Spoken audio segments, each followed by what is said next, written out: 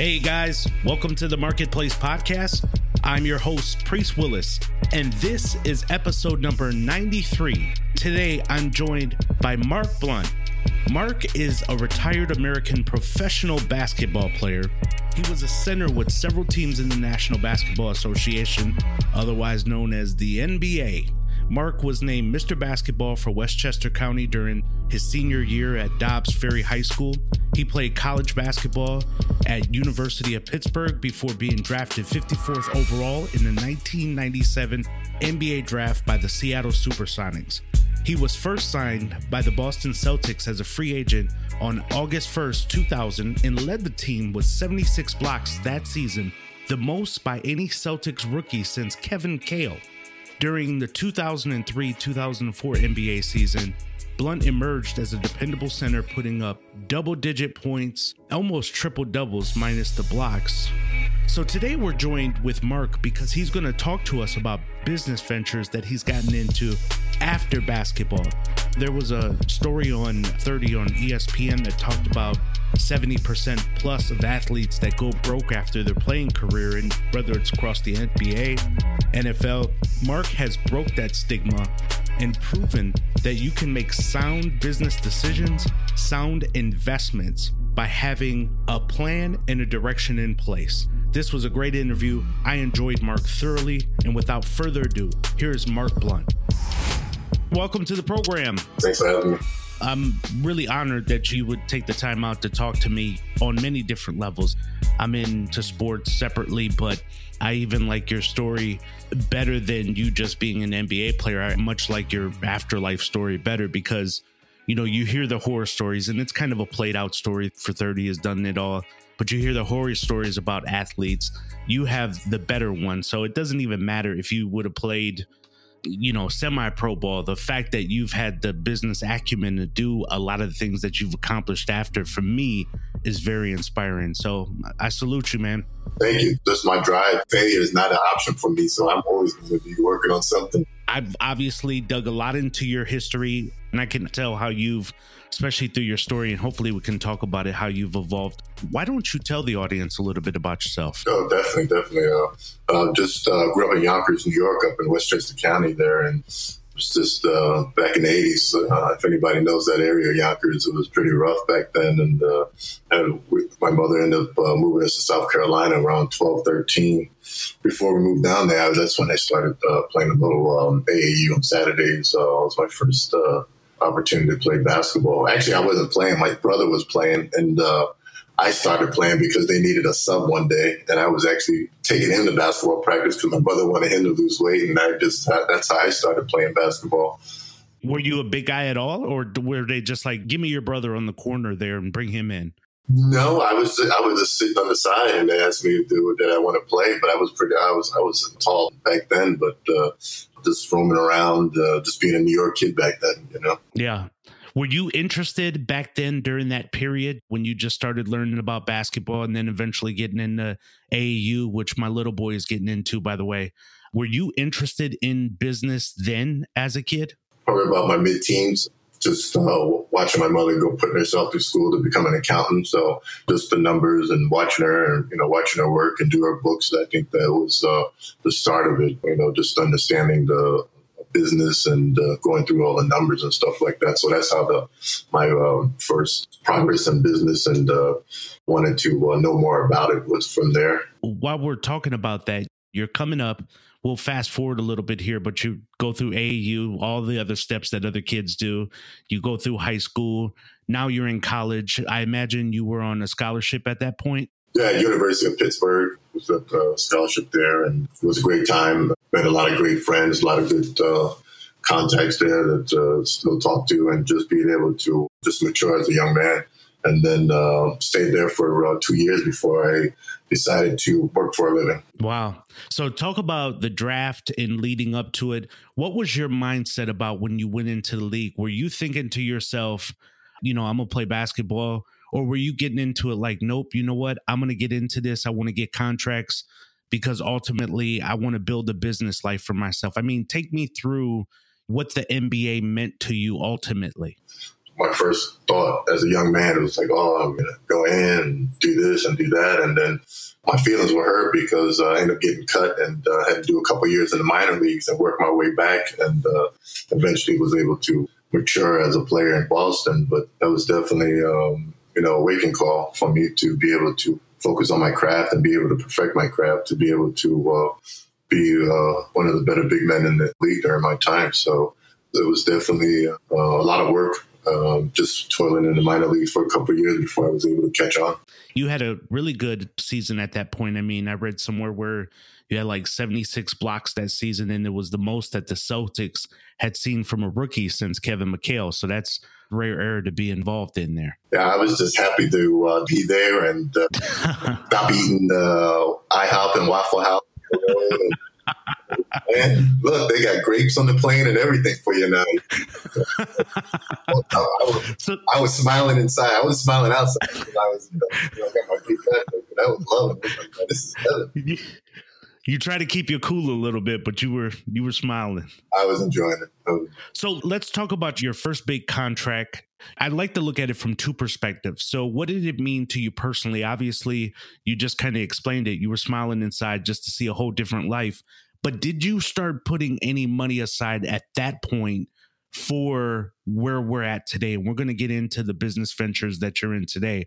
But how did you look at your first big contract? How did you split it up for yourself? Or did you?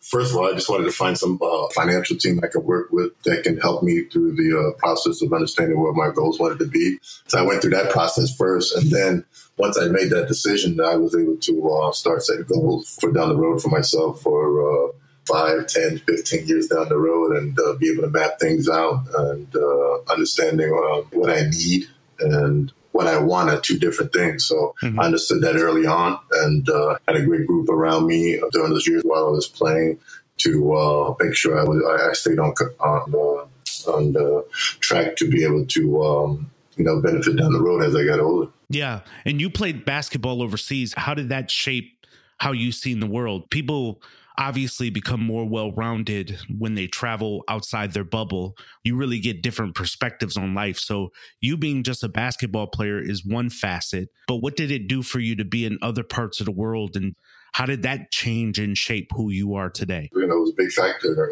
being able to travel for business and then also travel personally around the world. First of all, they love the NBA worldwide. So being able to be an ambassador while I'm traveling as an NBA player, it was awesome. And then just being able to sit and talk to people about the NBA and then talk about their country, either it's China or Switzerland, London, France, Istanbul, Turkey, just to see that their love for the game, and then just the everyday life they go through here, there, and some of the things that they struggle with personally and financially. So it's definitely eye-opening to know that it's great to be born in America and live in America. Yeah, for real. Big time. Have you invested in any businesses outside the country, whether when you played basketball or even today? Do you have any investments outside the U.S.? Not while I was playing, and not at this time yet. I watched a documentary on Netflix called Poverty Inc. And what it was talking about was how the U.S. tends to drop rice and other stuff into other countries, and it almost crushes the people within those. Let's use Haiti as an example. So we go over there, we drop rice, beans, and other stuff, but there's farmers there that grow that stuff. And when we drop it to them, it ultimately squashes out those small business owners that are growing their own rice and beans, even though we think we're doing good.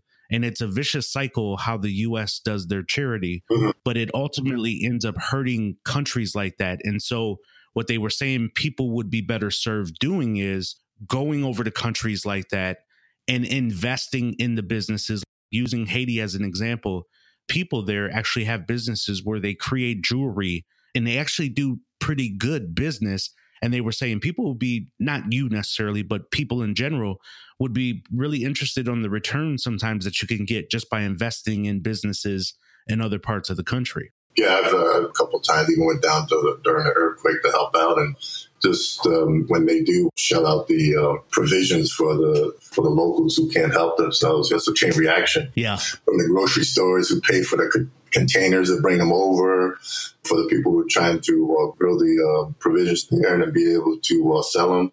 And then maybe the food they drop in, maybe the people are trying to sell it as too. So it's like a big battle to be able to figure it out, you know? Yeah, totally.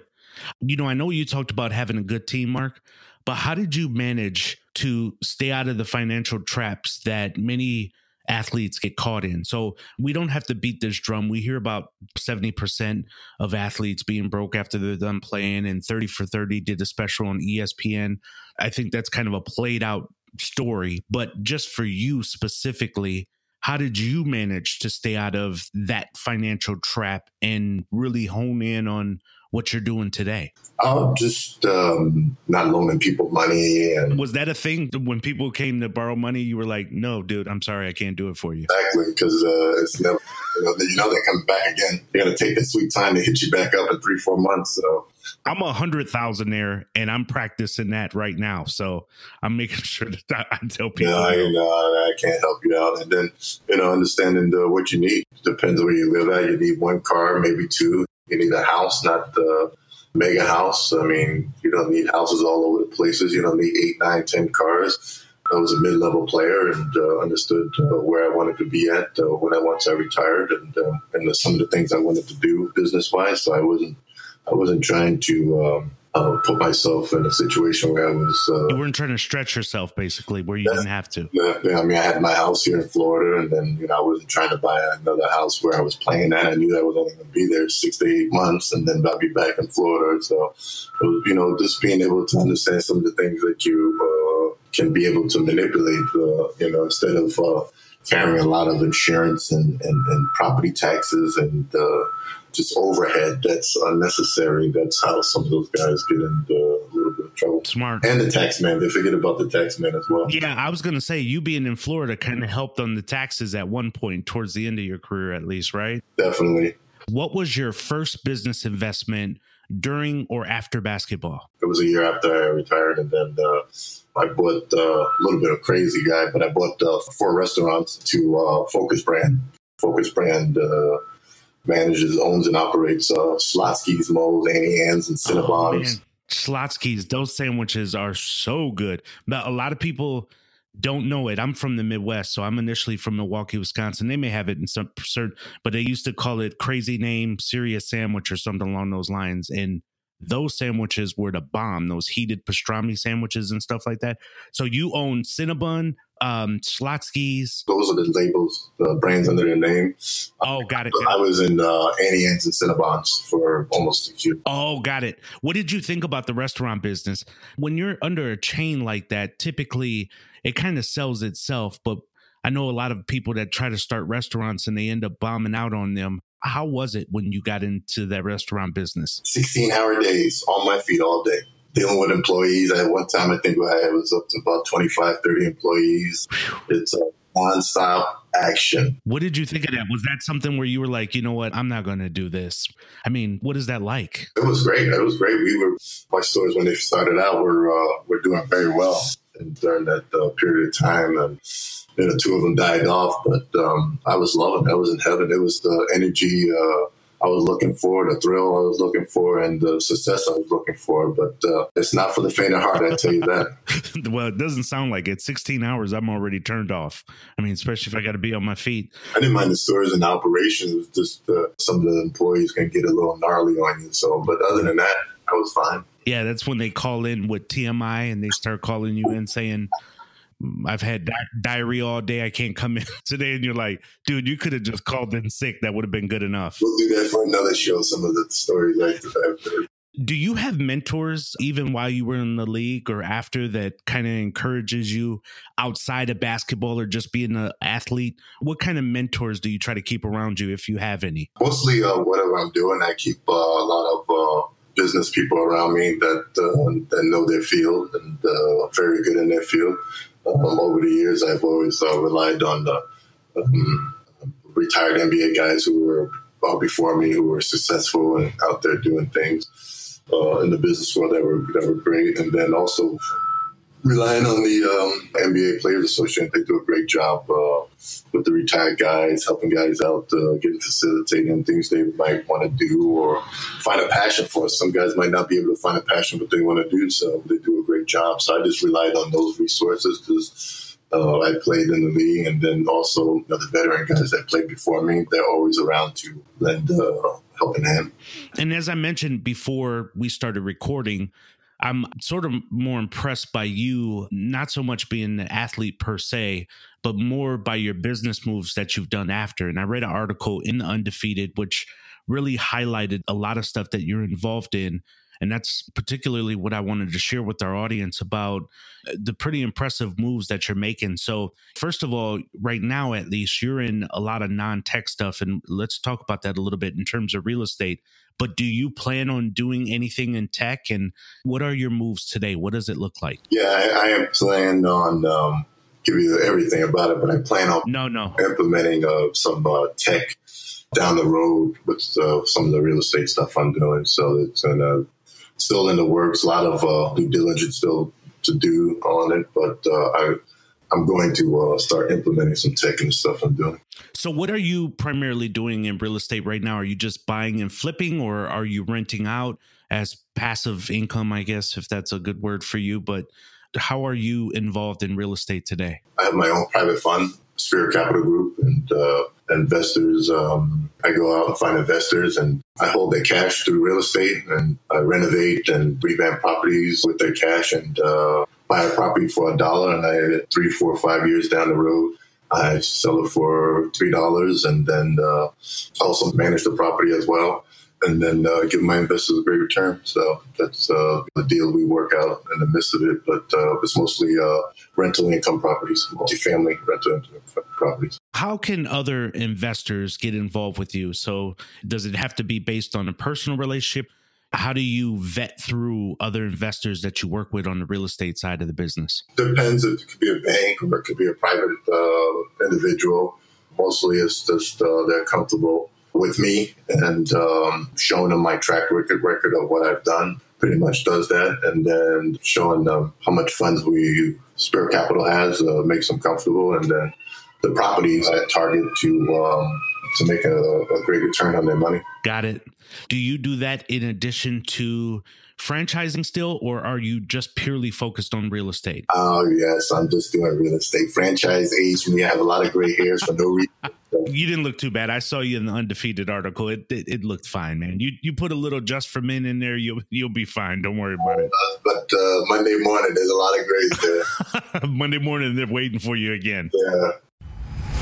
Hey, guys. Do you have health and fitness goals that you still want to attack this year? Let Melvin Moore Fitness help you with that. Would you love to have guidance of a personal trainer, but the flexibility to meet with your own trainer anytime, anywhere, just by opening up your app or your smartphone? Let Melvin Moore Fitness help you with that. Melvin Moore Fitness has a virtual personal training app to provide you with a custom workout plan, instructional videos for each exercise, nutritional coaching, and any of your other fitness needs right through your smartphone or your computer. Go to melvinmorefitness.trainersize.com for more information. Again, go to melvinmorefitness.trainersize.com for more information. You'll be glad you did. Check into today's show notes for more ways to contact More Fitness. So I know you said you want to get into tech. You've sold off your franchising. You're focused on real estate. What are some other things that you're looking at on the horizon? You don't have to give your blueprint away, but as other entrepreneurs are listening, they're trying to find their own passion. What are some things and how do you map that out for yourself? Do you look at it at the beginning of the year to say, I'm going to jump into this sector? What is your approach? Do you just find what work for you as the weeks and months go by? No, I have a plan. My strategy, I keep it very narrow. I already knew what I wanted to do for my company, Spirit Capital Group. So now that we have several properties now, the next step is to develop and be able to offer a great apartment for the age groups that we're targeting right now in South Florida, and then also in the developing part and acquiring part, moving across the U.S. In the next 2 to 4 years is going to be our goal. I think it's really impressive when people get it. And this has to be something that's done very early on, because I look at you, I look at someone like Magic Johnson and other past players in any league. And the people that really get it to see that, this money is just a tool. It's not going to necessarily last forever, and it doesn't create my legacy. And this is kind of what I'm telling my son. You and I were talking about this offline. And one of the reasons why you in particular inspired me was because of what you did outside of the league. You realize that money is a tool, and using other people's money helps, and you building a team around you. And I'm telling him the exact same thing, because his probability is high in going into the league. And I'm telling him that you really have to see the big picture here, that your legacy is going to be what you do after the league. I mean, it's going to kind of be a subnote on your Wikipedia page if you make better moves when you get out the league. So is that what's important to you? Because obviously what gets you up during the day isn't money anymore. So what legacy are you actually trying to ultimately leave, Mark? For me, my legacy is just work. I always wanted to do more. I always wanted to give back. I always wanted to add more, being able to go in some of these communities and be able to add value to a building, which has my name associated with, is key. So for me, it's just due diligence for my legacy, and just keep my head down and working. That's all I know. And just work hard to get to the league, work hard to manage 4 locations and employees, work hard to, my first real estate deals, 14 to 20 units, renovate those. Just me and my buddy, just work hard, get those up and get them rented. And that's all I know is just work. So I'm very passionate about what I do, and I don't put out crap. I want it to be the best. If I'm going to do something, I want it to be like I'm living there or I'm working there. That's really good. And you kind of said it. I was going to ask you at one point, what advice would you have to offer others, maybe athletes or someone else, in terms of how they see money? But you put it really good when you mentioned about you just put your best foot forward and you kind of let the rest speak for itself. I think that's important. And that's why I more so asked the legacy question, because once we see ourselves bigger than the money or bigger than the thing, you do put a lot of pride, passion, and effort into what we do. And I think that shows in what you're building. So it's really impressive. Yeah, my little team is real little right now. They say I'm a pain in the booty sometimes, so they're funny, but, I'm passionate about it. I see the vision. I have it in my head. I have it on paper. I have the business plan. I know what I need to do. So I already know what needs to go on. The problem is sometimes I'm not good relaying it to the team, but I see it. Yeah. You know what I mean? Yeah. Unfortunately, sometimes that's how it is for the visionary. The person with the vision it's hard to convey, but you know what direction you want to go into. That's what got Moses in trouble. He didn't know how to talk to the people. Instead, he's just still leading folks. One of the things that I know about being a pain in the butt is typically the squeaky wheel gets the oil. So keep doing what you're doing. Hey, if people want to get in touch with you, Mark, or read more about your story, or just engage somehow with you and your team, or be a part of what you're doing in real estate, feel free to share. How can they reach out, or what's your social media handles and things that they can look at today? My personal is Mark, M-A-R-K, at markblunt30.com. Some of the stuff that I've done and been through some of my philanthropy work. And then for my real estate markets, BeerCapitalGroup.com. That's just my real estate holdings company, and I can be reached there as well. Mark, you've been awesome, man. I really appreciate your time. All right, please. Thank you so much. Bye-bye. All right, guys, you heard it from the big man. He had the deep, deep voice like a big man. It was great talking to Mark. Mark's a really good dude. As you could hear, he was transparent, open about some of the things and how he approached business. It's really what I appreciated about him most. I know people tend to get starstruck with athletes and other stuff, but when you start talking to people and you find out the layers that they have and they're looking at legacy and something bigger than themselves, that's what's really superhero material to me. So it was great talking to him. Guys, listen, please go to iTunes, leave feedback, leave comments, please share. like, subscribe, do it all, whatever, wherever out on the social media world, but particularly in iTunes, because they push that stuff up. I really appreciate the support of the marketplace community. Hopefully I can continue to share the wealth, share insights with you, and share things that you're most passionate about, or at least something to help you find your passion. So I hope you enjoyed. Look forward to the next interview next Sunday. Talk to you soon.